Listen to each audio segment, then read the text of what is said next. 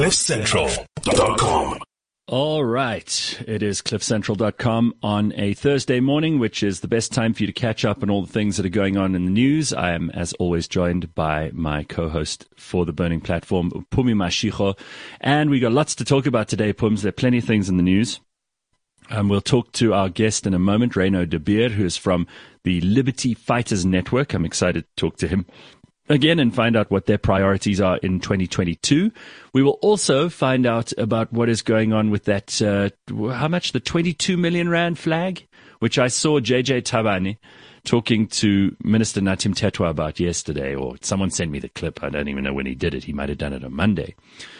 Did you watch this? I mean, did you see Natim Tetwa's answer is like, well, no, the reason that we are, it's going to cost 22 million is because we've brought in the steel industry and they're building the construction. So JJ says to him, you mean the pole?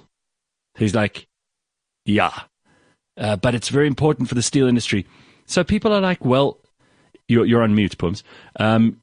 You want to build this thing and the steel industry want to be involved, but surely if the steel industry want to be involved, they would be paying for it themselves. Alas, it's 22 million Rand for a flag. This is important. Listen. The issue of the flag is going to go on for a couple of weeks. Mm-hmm. And the reality is that this thing was sewn up a year ago already. Sewn up, literally. This discussion is just yet one more distraction that's not going to go anywhere. It's not going to go anywhere. Yesterday, the thing I was wondering about, because a lot of people, I mean, the flag has been trending and a lot of people have been tagging at presidency. You know, mm-hmm. Cyril has that. So, and yesterday I was wondering if whoever is monitoring that Twitter handle, do they go back? Do they have like a weekly session where they say, you know, Mr. President, these are the things that people are tweeting about, or daily, or whatever the frequency is. Is there someone monitoring that thing, and does he care? No, I don't think he does. There was a picture on social media yesterday of him in a store buying balloons or something. In a tracksuit, and there's a woman. No, there's a woman taking a picture of like Cyril in a tracksuit in the store buying balloons. And I'm like, if this happened on a weekday where he's meant to be presidenting, I'm going to be annoyed because he's on our dime while he's out there during the week. Say it isn't so. I promise you, I'll try and find the picture. It's outrageous. So the presidency is not a weekday 9 to 5 job. Clearly not. It's a 24/7 kind of job. Well, clearly it's neither. Clearly it's neither of those, because he has time to go and buy balloons and mess around with, while the country really does require some serious leadership. But we've been down this road before, haven't we, Phumi? That's not. But I think, look, and it's been, for me, it's also been quite fascinating to watch as the conversation is unfolding. You know, obviously Twitter is not everybody. No. But it's interesting to see how there are people who can justify this in their minds. Oh, yeah. But I'm also always fascinated to see how, as South Africans, we have. It seems like we don't have a capacity for complexity, or the appreciation of the complexity of all of the things that are happening. Without everything around us seems to be binary. It's either this or that. Mm-hmm. You know, we're not having the full breadth of all the conversations that we should be having, and all of the various implications. Mm-hmm. And it's either this or it's that. But not everything is binary. No, but as you say, we don't seem to have the capacity for anything but that binary. Well, on that note, let's get Reino de Beer on. We last spoke to Reino in 2020 with the beginning of the lockdown, and he was, as many of us were, I think a lot of us who at that point thought that maybe the lockdowns were a terrible idea. Reino had some very strong views at that point. It was the last time we had him on my TV show as well. And they're a group that is working to achieve the total liberation of South Africa, the peoples of which are still struggling for their dignity and genuine independence. So, I mean, it sounds like a big claim. But, Reino, just nice to see you, by the way. Remind us who the Liberty Fighters Network are, because it's been a long time since we spoke to you. Thank you, Gareth, for inviting me back. Liberty Fighters Network is a voluntary association, not for gain. We're targeting civil, or we promoting civil liberties. We would like to transform the total legal system of South Africa, or would like to participate in that, in other words. And generally, we watching the news or the relevant news and see where we can make a difference in general. So we've been challenging the national state of disaster relating to COVID-19 since the very beginning in May 2020. Yes. We've been through the entire court process from the High Court to the Supreme Court of Appeal to the Constitutional Court, and subsequently we've, during October last year, 2021, we've in fact escalated a complaint relating to that to the African Commission on Human and People's Rights. So we've taken it internationally. So the African Union is currently investigating the matter and considering it, and well, there's quite a lot of water that have flown into the sea since we've last spoken.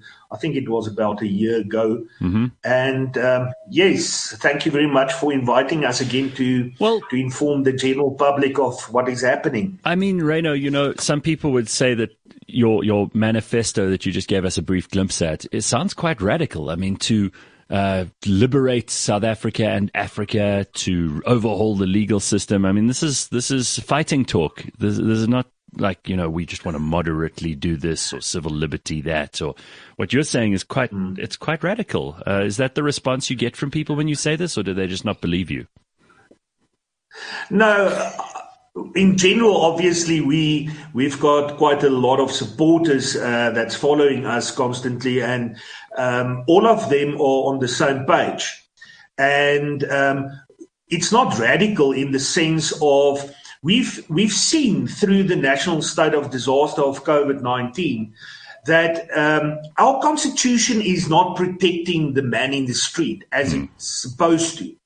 And there's a specific section 36, the so-called limitation clause, that has become outrageous. And our courts have suddenly taken a stance of rather becoming an extension of government rather than looking after the people. And we've, because of the Liberty Fighters Network, were very radical in the sense that we were different than all the other challenges.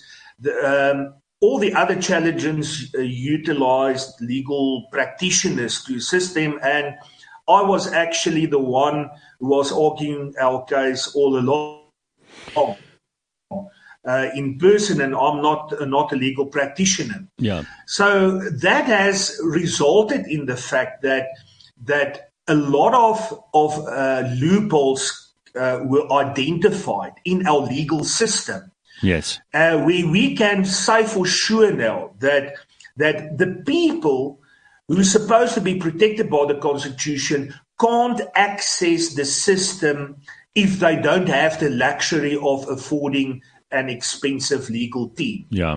And that true. is where we want to make a difference. All right. So Reno, I know Pumi's got lots and lots of questions here, but I do want to just establish who the Liberty Fighters Network are, which you've largely explained to us now. Where do you guys manage to get funding? Because all of this takes time and effort and energy, and you're up against some very crooked people sometimes who just seem to have unlimited resources. Are you taking donations from the public? You say you're a non-profit organization, but who's accountable for that money that does come in, or the money that's spent?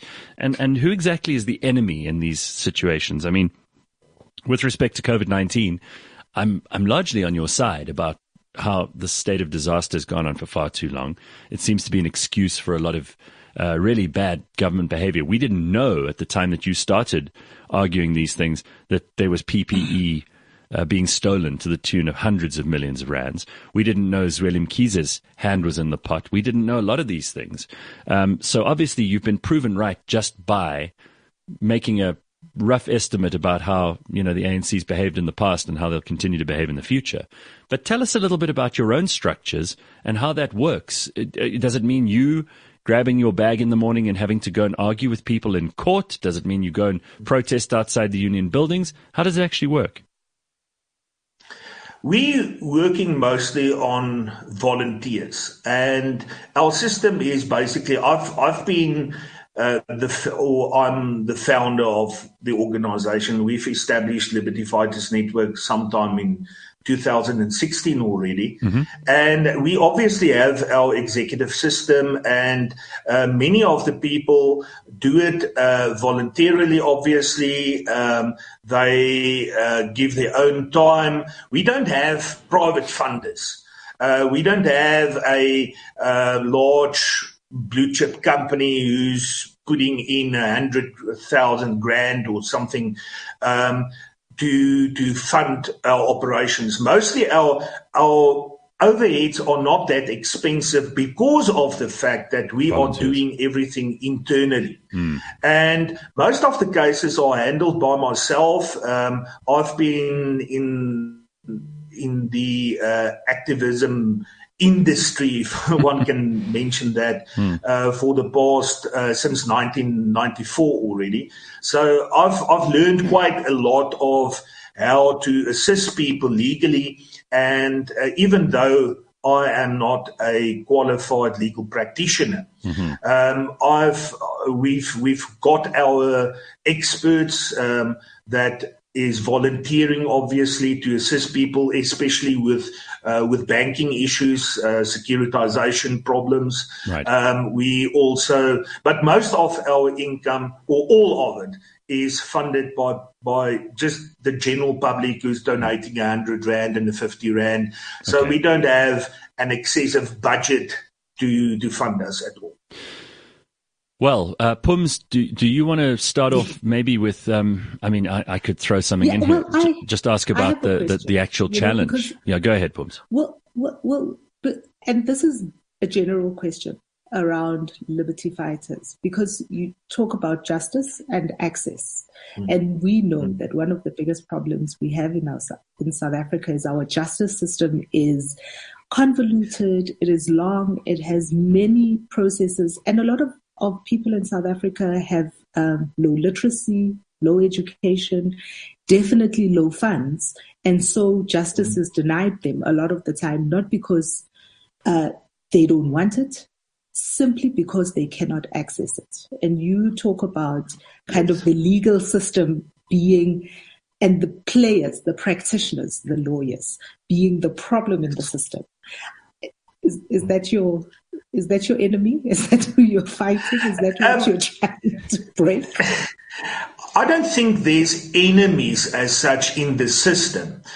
I think that we as people of South Africa and our courts have totally forgotten that the courts are the courts of the people. They are serving, or they are supposed to serve the people of South Africa.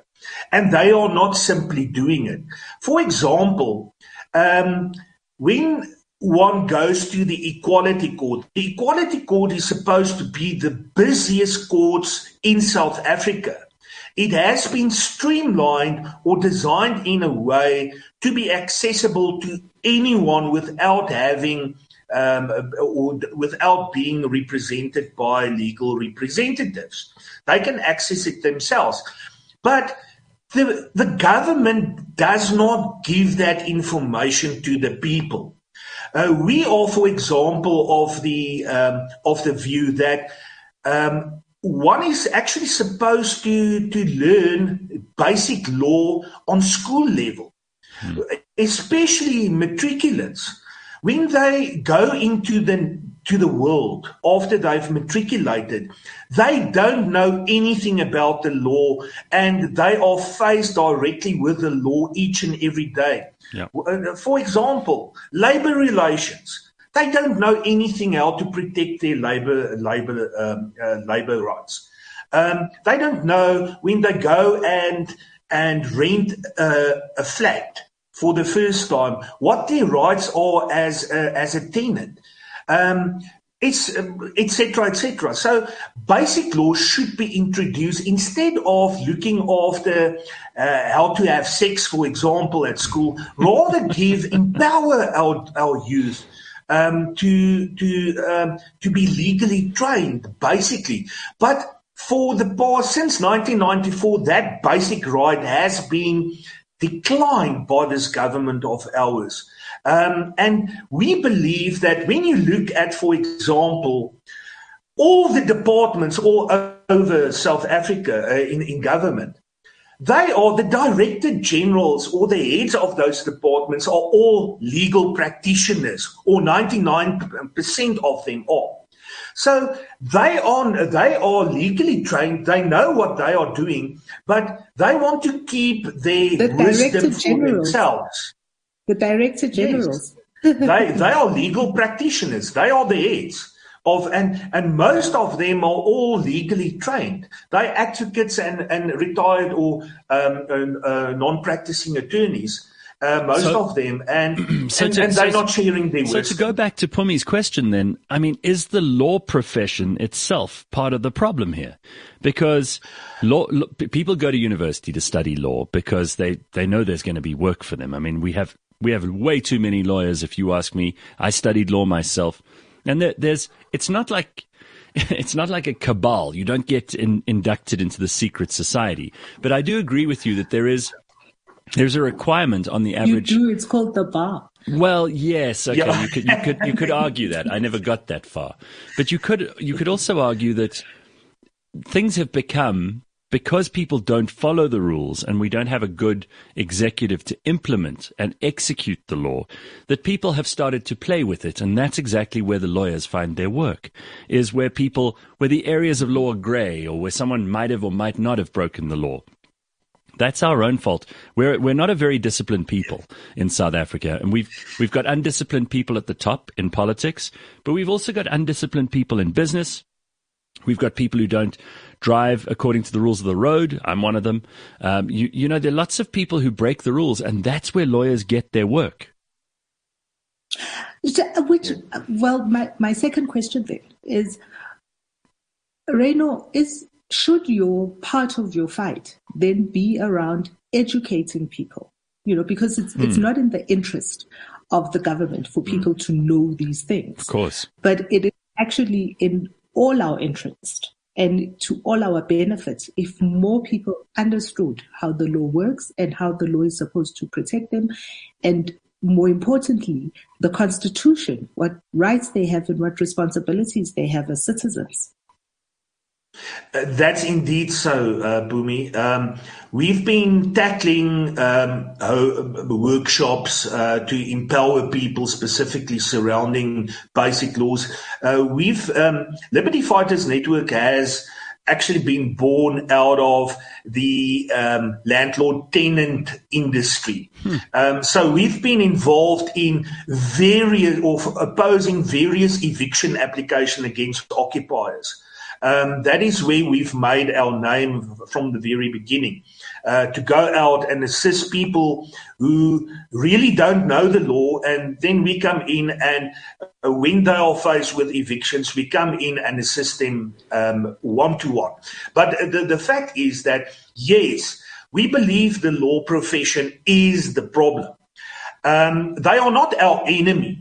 I think over the years, and when one looks at the history of the bar, for example, where they come from, it's a very religious type of organization. At the end of the day, they're very brotherly. Yeah. It's a fraternity. It's a fraternity, and the problem is that when a matriculant wants to go and study law, he wants to do that because he wants to protect our constitution, and it's very noble, the idea why he or she would like to go and study law. But the moment after that student have graduated and become a candidate attorney and become involved in the legal fraternity, they suddenly realize that their dream of being this noble constitutional fighter is down the dumps, because there's a certain practice that is being followed within the legal fraternity, and they literally have a hierarchy of this one is more senior than the other one. That is where the senior counsel, for example, comes from. And we've seen it now. So sorry, Gather, but during our course of our court challenge of the national disaster, we've seen and we've personally experienced it that senior counsel has got such a power over a court that even the judges basically receive instructions from them to do a certain way or to rule in a certain way.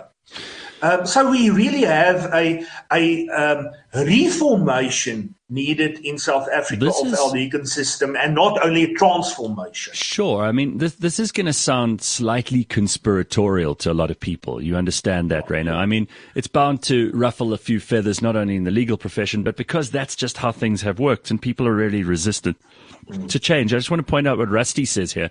He says, that was a big red pill for me when I realized I could represent myself in court, as opposed to being told that you have to have counsel. Reino is incredible.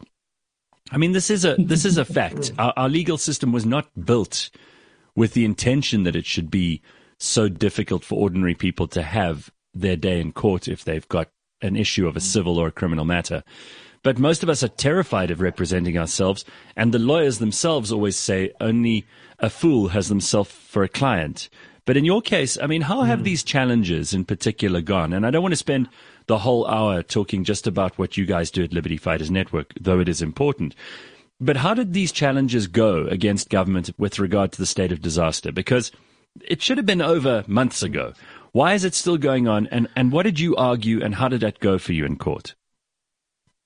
Well, when we last came to your show, Gareth, we did say that we are sure of the fact that the court order that we've got on the 2nd of June 2020 came fully operational on the 24th of June 2020, meaning that the Total Disaster Management Act regulations were null and void since that date. And we've founded our argument in that respect on an old, I think it was a 2007 Constitutional Court case. It's called the New Clicks case, whereby the Constitutional Court said and stipulated that when the court declares regulations as unconstitutional and invalid, the time period given, which was 20 days, I believe, in our respect, I can't remember. Sorry, it was quite a long time ago. But that period is not stopped when an appeal process starts. The court which granted the order was supposed to be amending or extending that period on its own by application of the government, which was never done. So hence we said that from the 24th of June, because of the fact, irrespective of the fact that the government appealed the process or the order, it came into operation. Numerous of legal experts agreed with us. Some of them are even professors at universities, but they didn't want to give their names for obvious reasons. And so when we eventually got to the Supreme Court of Appeal, which was an extremely controversial hearing, eventually the Supreme Court of Appeal did not mention the New Clicks case that we've argued anywhere. They've totally sidelined it and did not even say one thing about it. Do you think? And they've just simply dismissed. Do you think that was Do you think that was a deliberate oversight, or do you think that was just a mistake? It could not have been a mistake. We believe, and people can call us COVID-19 denialists, as the Supreme Court of Appeal have helped us. But the fact of the matter is that no legal expert, and especially when you look at some of those Supreme Court of Appeal judges who sat on that matter on the bench, how they totally changed previous judgment they themselves made not a year or two before. They've totally changed it over. And why would they have had that opinion 2 years ago and suddenly now have something totally different? And then there was also a very controversial accusation laid against me in person by the Supreme Court of Appeal, where I was afterwards accused of contempt of court for an alleged accusation that I've made. And very strange about that, for example, is that in the very judgment that was handed down on the 2nd of July, the court said, or the Supreme Court of Appeal, for example, said that Justice Davis overstretched his powers by having attended to the then level 3 regulations, which were not in force on the day or by the time when our hearing was heard on the 28th of May 2020. So they themselves said that you cannot judge something that was not before court. And very interestingly, hypocritically, the Supreme Court of Appeal, in fact, judged me in the very judgment about something that happened after the 26th of May when the matter was heard before then.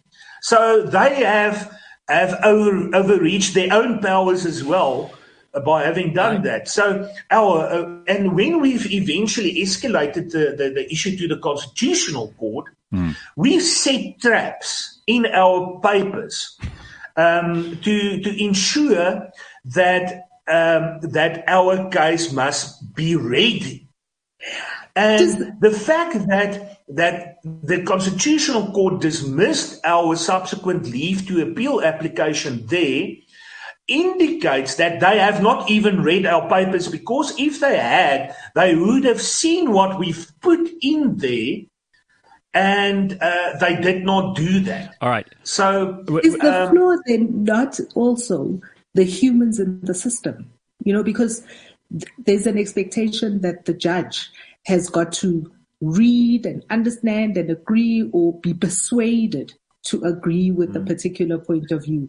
And the flaw in the system is that these individuals are also humans with their own ideas and feelings, and that's what they bring to bear. It's not just about the legal frameworks. It's not always just about the legal benchmarks. Sometimes what also comes into play is the feelings of the human.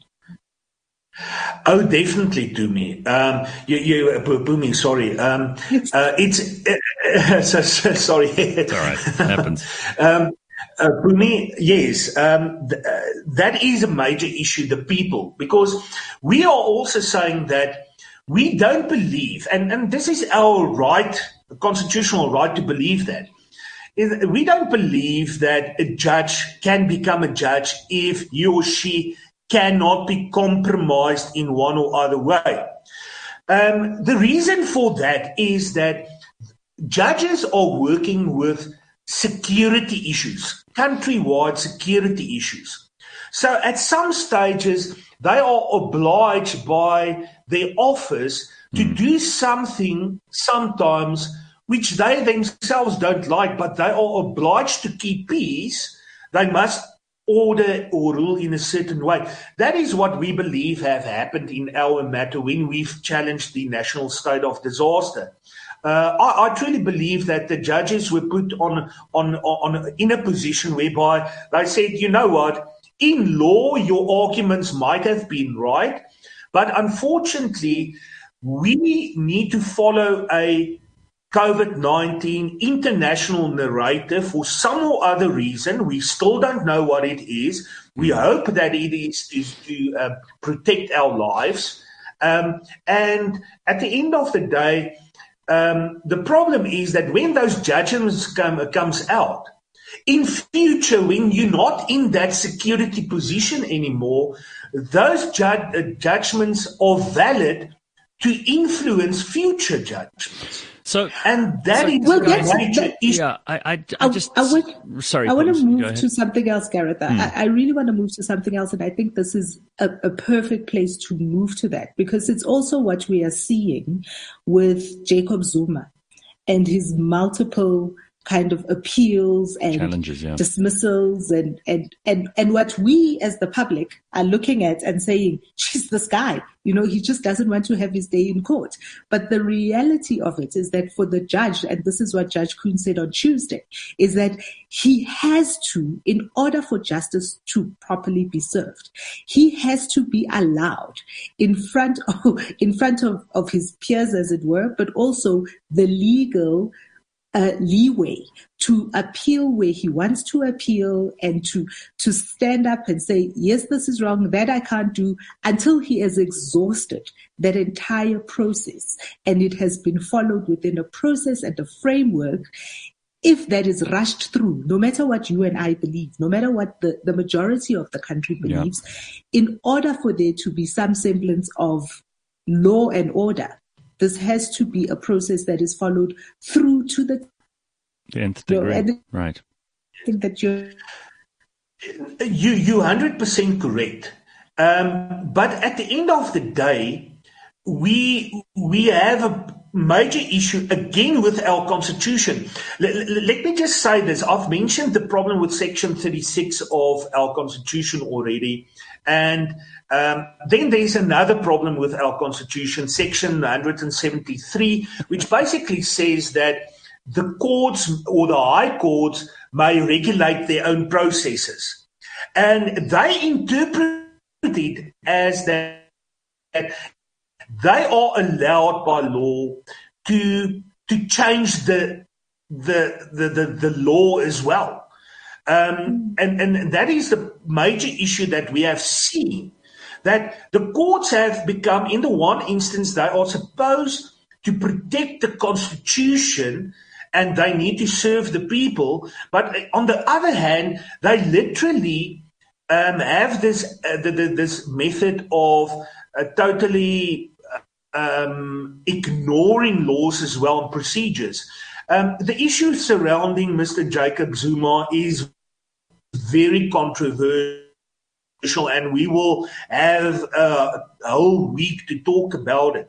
And that was the problem in the Constitutional Court when he was sent to jail. He did not have his day in court. Yep. He was literally, if the National Prosecuting Authority would have, as they are going to do with me now, after the Supreme Court of Appeal have subsequently reported me to the National Prosecuting Authority, and that criminal case against me for contempt of court would start any day. He had the right to go through the same process as I am going to go through. There's a trial process. You've got the right to call evidence or submit evidence and call. I think, Pumi, sorry to interrupt you, Reino, but there are a couple of things I want your opinion on too, and Pumi's. I think there's also an interesting thing here. The public, the way we ordinary people, and even though you're not a lawyer either, I mean, you quote sections of the Constitution like you've been practicing law for years. It's funny that the ordinary people look at the Jacob Zuma case and they don't see a citizen exhausting all their legal options. What they see is someone who's trying to, largely depends. I mean, there are some Zuma supporters who do see it that way. But most people in this country see it as someone trying to sidestep the law and someone abusing the legal process in order to get themselves exonerated or at least to delay things forever. Let's just look at a couple of other things that are going on at the moment. I want to ask you guys about this. It's a headline I saw in News 24 yesterday. They say 3,570 prisoners have escaped in the last 5 years from our prisons. That's what Becky Cele announced in a question that was asked in Parliament by the DA. That's a lot of people. 3,570 prisoners in the last 5 years.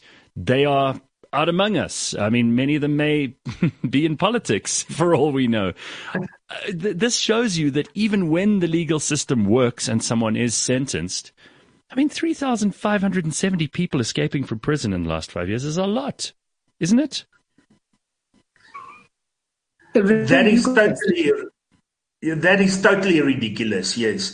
The problem is that we've got so many ministries at this stage. Now, for example, the Minister of Justice is also supposed to be the Minister of Correctional Services, yes, but he is also handling the Department of Constitutional Development as well. And but that is not part of his naming. And so I honestly don't know whether the ministers in fact know what duties they have because of all these, and how they are supposed to actually link into one another to reach a certain goal at the end of the day. The police used to look after, or there used to be a separate minister for correctional services, yes, for many years, and for some reason it was just joined. We still don't know why it was joined with the Department of Justice, because justice in itself is supposed to be a separate ministry as well. Yeah. So. From the top, it's don't know what they're doing. Yeah, I mean, what you're saying. But also, go ahead, Pumps. Earlier we were speaking about this, where what we don't seem to understand, and definitely government doesn't understand, is how complex the system is. There are so many interdependencies and such complexity within the system, and one cog absolutely turns another, you know, and one of the things that we see, the collapse. So we see it's like little fires everywhere, right? Is in one department there's a particular implosion and a collapse, and it's not immediately clear how that impacts another one and a different one. Because what you're talking about when you talk about these prisoners that escaped, there are a couple of things there. Right? There are way too many and too long a waiting period from when a person is charged and arrested and when they eventually show up to court. Yeah. We see it in the number of awaiting trial prisoners, right?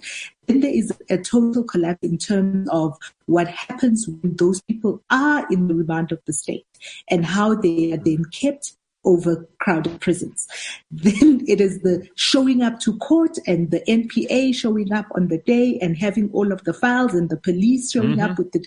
All of those things are an intricate system that has interdependencies, and everyone's working in a silo. And then there's the issue of Begitele's ministry and his utter incompetence. Yeah. And the fact that there is such lawlessness and there is no policing.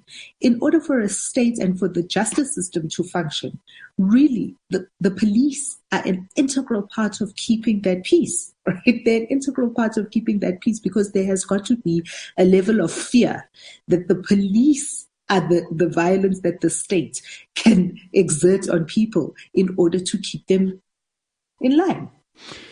Spot on. And as Reno says, it's from the top, because if we don't even have the structures in place and we don't know how the system is meant to work, and really it seems that the president of the country really just uses cabinet positions as a way to placate people inside the ANC and to give them sheltered employment. It's not really about committing themselves to executing the functions of those particular departments.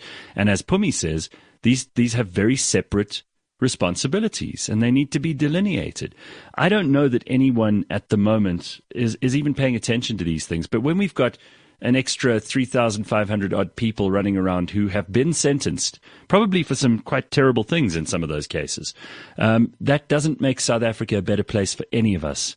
And I thought it was an interesting story because it just kind of, went under the radar. South Africa gets upset about a 22 million rand flag. But what do we think about Naledi Pandor giving some 50 million to Cuba? What do we think of that? Why is there no outrage about that by comparison with the flag, which is half the money, and it's something we at least get to keep? The other 50 million is going to Cuba. What do we say about that? Well, if I can give my 2 cents on that, is that the problem is that South Africans have become used to chaos. And the moment when anyone who decides that, no, this cannot go on any longer, starts to oppose that, they are then at the end of the day seen as the disturbers of peace. Yes. So we have a total, our traditions in our families and in our cultures have disappeared. We for example, take apartheid as the worst system ever, possibly. But the reality is that when we look at how the apartheid government used to function, when there was a minister, that minister or minister of health, that minister was a doctor. When you had a minister of justice, that minister was actually supposed to be a legal practitioner. When we had, for example, a minister of police, that minister used to be a police officer himself. Well, now we're looking at in some, not all cases, but I think, the minute we take the worst system and we compare it to the best, we're not really saying much about ourselves, are we? We're not.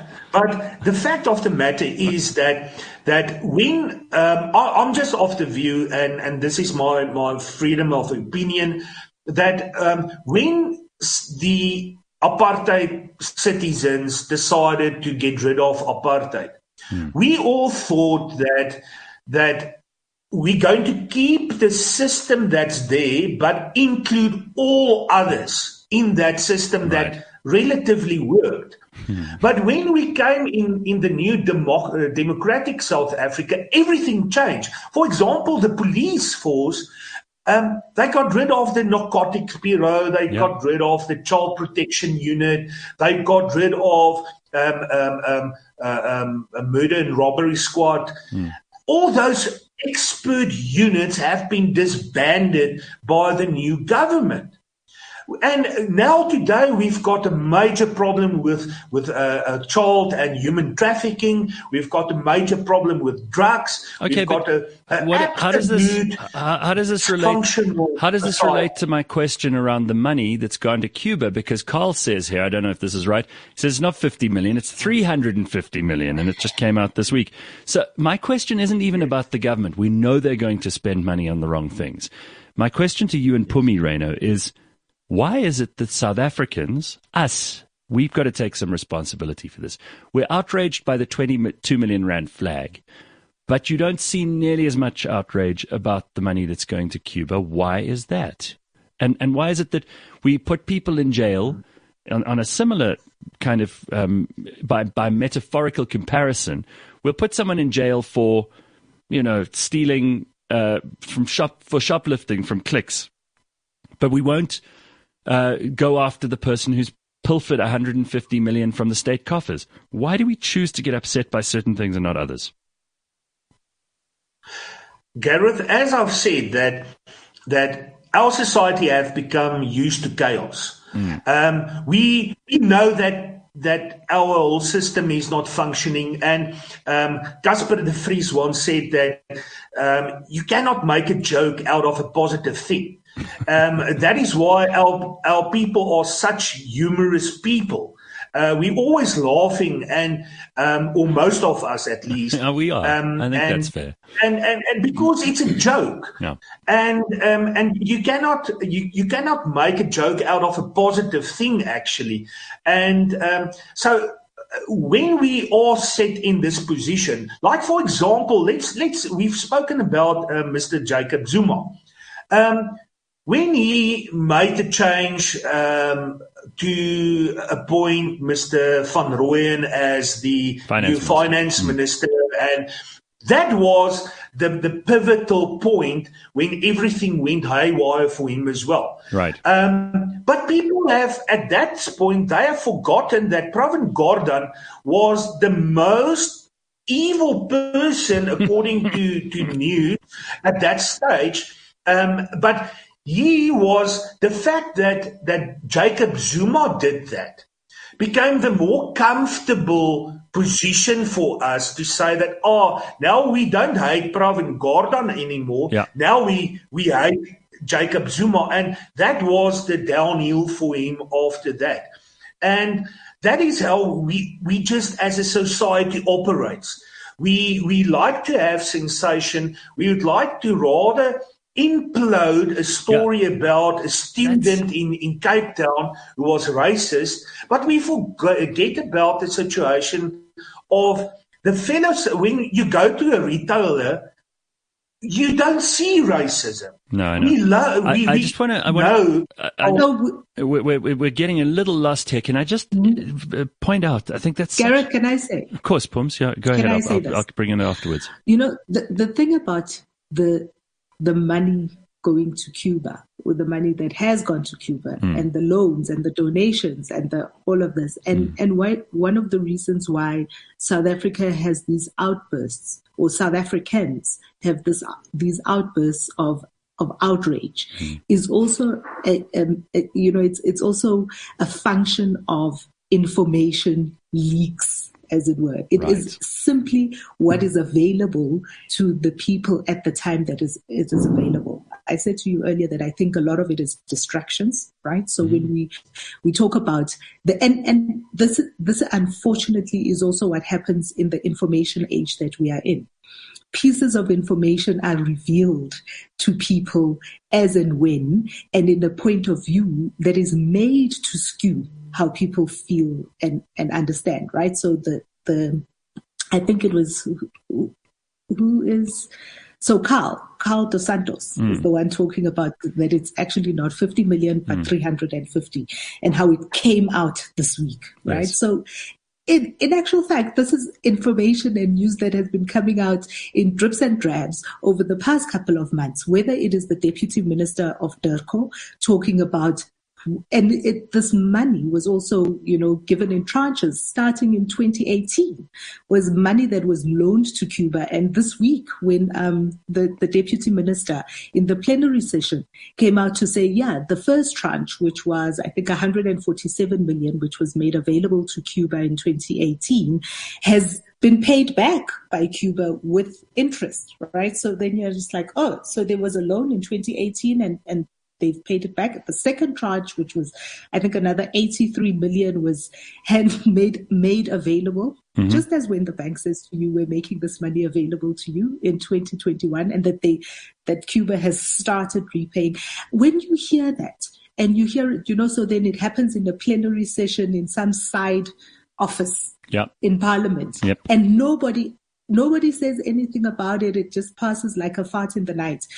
And then 6 months down the line, the DA issues a statement that says, we've just discovered that this thing happened. No, I think that's kind of where I was headed. I didn't have the full answer myself. We're manufacturing this outrage. It's the same as the 22 million rand flag. And right? we're being manipulated by the media, largely. Well, not just the media. It's not just the media. Because again, this is information that is circulating in Parliament. These questions are being asked by various people, various parties who are all there in Parliament, right? And as and when they need to manufacture this kind of outrage, or they need to win points, then this information is suddenly widely available. And then because we've juniorized, I think, that the newsrooms are so juniorized and they're all chasing the kind of breaking a news story that there is not enough time spent on the research that says, okay, so if the DA sends out a press release that says they have discovered that this amount of money has been given to Cuba, has this amount of money been given? How did the DA discover this? At which point was that, there are so many questions that need to be asked that suddenly make a story a non-story. Raino, you wanted to say something? Pumi, yes. This actually reminds me, Pumi, you're on the dot. Because when the national state of disaster for COVID-19 was declared on the 15th of March 2020, all 14 political parties in government agreed that it had to have happened. And subsequently, for example, the Freedom Front Plus had a court case, a review application to court, where they requested the evidence surrounding the declaration of the national state of disaster from government. And we then said, but why are you asking that information? Because that very information should have been with you when you agreed that government had to declare a national state of disaster. Right. So where were you during that decision making? That is the problem. If we would like to do something about what is currently happening, we must stop blaming the ANC. We must blame all 14 political parties currently in government because all of them have failed us up to this point. We're being played. We basically need a new broom and to sweep everything clean. We are so played. And I will, if they have agreed on the 15th of March 2020 to the national state of disaster, and afterwards all of them suddenly started to say that no, we national state of disaster uplifted. Do it the very first instance. Yeah, no, they've wasted their own opportunity here. I just want to stop you both. Yes, I want to go back to something you said. We said just now. Played, money is being involved. Yeah, Raino, I just want to refer to something you said earlier about like the whole Jacob Zuma era and that Des Van Rooyen episode, and how deftly Pravin Gordhan managed to step out of the way, despite having no constituency of his own. I mean, if he had to stand for election, I don't think he'd get more than 20 votes from people. But he's been a part of virtually every administration since, I think, Thabo Mbeki took over. And he's managed to never get the blame. In fact, he gets quite a lot of shine from people because he ran SARS well. And, he seems to be an efficient administrator. And certainly he's a capable person who gets things done. But he may have worse policies and worse ideas in mind than Jacob Zuma did. And we turn all our ire against Jacob Zuma. Again, for me, it's a kind of manipulation and we're being played. Sometimes we don't even see the wood for the trees. I'm asking these questions not because I don't want, to talk about other things, but because I think this is something we can look at ourselves for. We can start to be better at this than the people who've been played in every occasion that you two have mentioned. If there is anything that we should be doing, is we should spend a little bit more time remembering the things that are out there. One of the things that South Africans have, I think we all fall into this trap every now and again, is we have a very short memory. We talk about Pravin Gordhan and how long he's been in politics, and how long he's been in every administration. And what is it that he has done? Because we've got such a short memory or attention span. I don't know if it's memory or attention span, because there's always so much chaos happening around us all the time. Is we tend to fall into these traps of things happening in spurts, right? So right now we're all outraged at, Zweli Mkhize, we're outraged at Zweli Mkhize and his child's goat's Louis Vuitton scarf. but nobody kind of looks at the big picture that says, yeah, but this guy, even when he was the treasurer general of the party, the finances of the party, so he couldn't look after just the party. Right? We're so outraged today because of a flag. And we've forgotten that Oh my God, not so long ago, there were issues around statues and oh my God. We get so outraged about money going to Cuba, and it's all in spurts because we are not looking at the whole picture, and nor are we looking at the whole picture over a period of time. We keep telling ourselves that the problem is Jacob Zuma. The problem is Thabo Mbeki. The problem is Ace Makhashule. Yeah. The news is the problem is the party.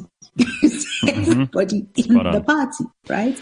Is it Parliament? Reno, you talk about the fact that everybody votes on this thing, right? The problem is not just the ANC. The problem is that we have got people in Parliament who are supposed to be holding the ANC to account, but when it suits them, they sit on the same side of the bench as the ANC. So the problem is the system and the people in the system, and that's what we have to look at in the long term. Not just for the issue of the day. I think that's a great place to end the discussion. I do want to give Reino a chance just quickly to mention how people can get in touch with the Liberty Fighters Network, how they might want to be able to, volunteer themselves, perhaps make a donation, because they seem to be doing work on behalf of the people. And certainly we need more civil society initiatives like that. Reino, do you want to go ahead and just give people the details? Can you hear and see us, Reino? The internet today has been messing us up left, right, and center. All right, let me see. Now Reino's going to miss his big ad opportunity. This is like the ad break, Reino. Well, I'll give you the details since Reino's internet is frozen there. Sorry about that. libertyfighters.co.za. That's one word. libertyfighters.co.za. You can get hold of Reino and his team. No, man. Is it Liberty Fighters, not Liberty Fighters Network? Oh, Liberty Fighters. Libertyfighters.co.za. Yeah. And you can find out more about what they do there. They're also fighting against new health regulations, which they say are contestable before court. They continue to fight at the AU, as he already mentioned. And if you're interested in what they do, you can find out more from Reino and his team, libertyfighters.co.za. And to everybody who's been part of the conversation this morning on the Burning Platform, awesome. Thank you. We will see you next week for more of this. Have a very good Thursday. Cheers, everybody. Bye. Happy Thursday. CliffCentral.com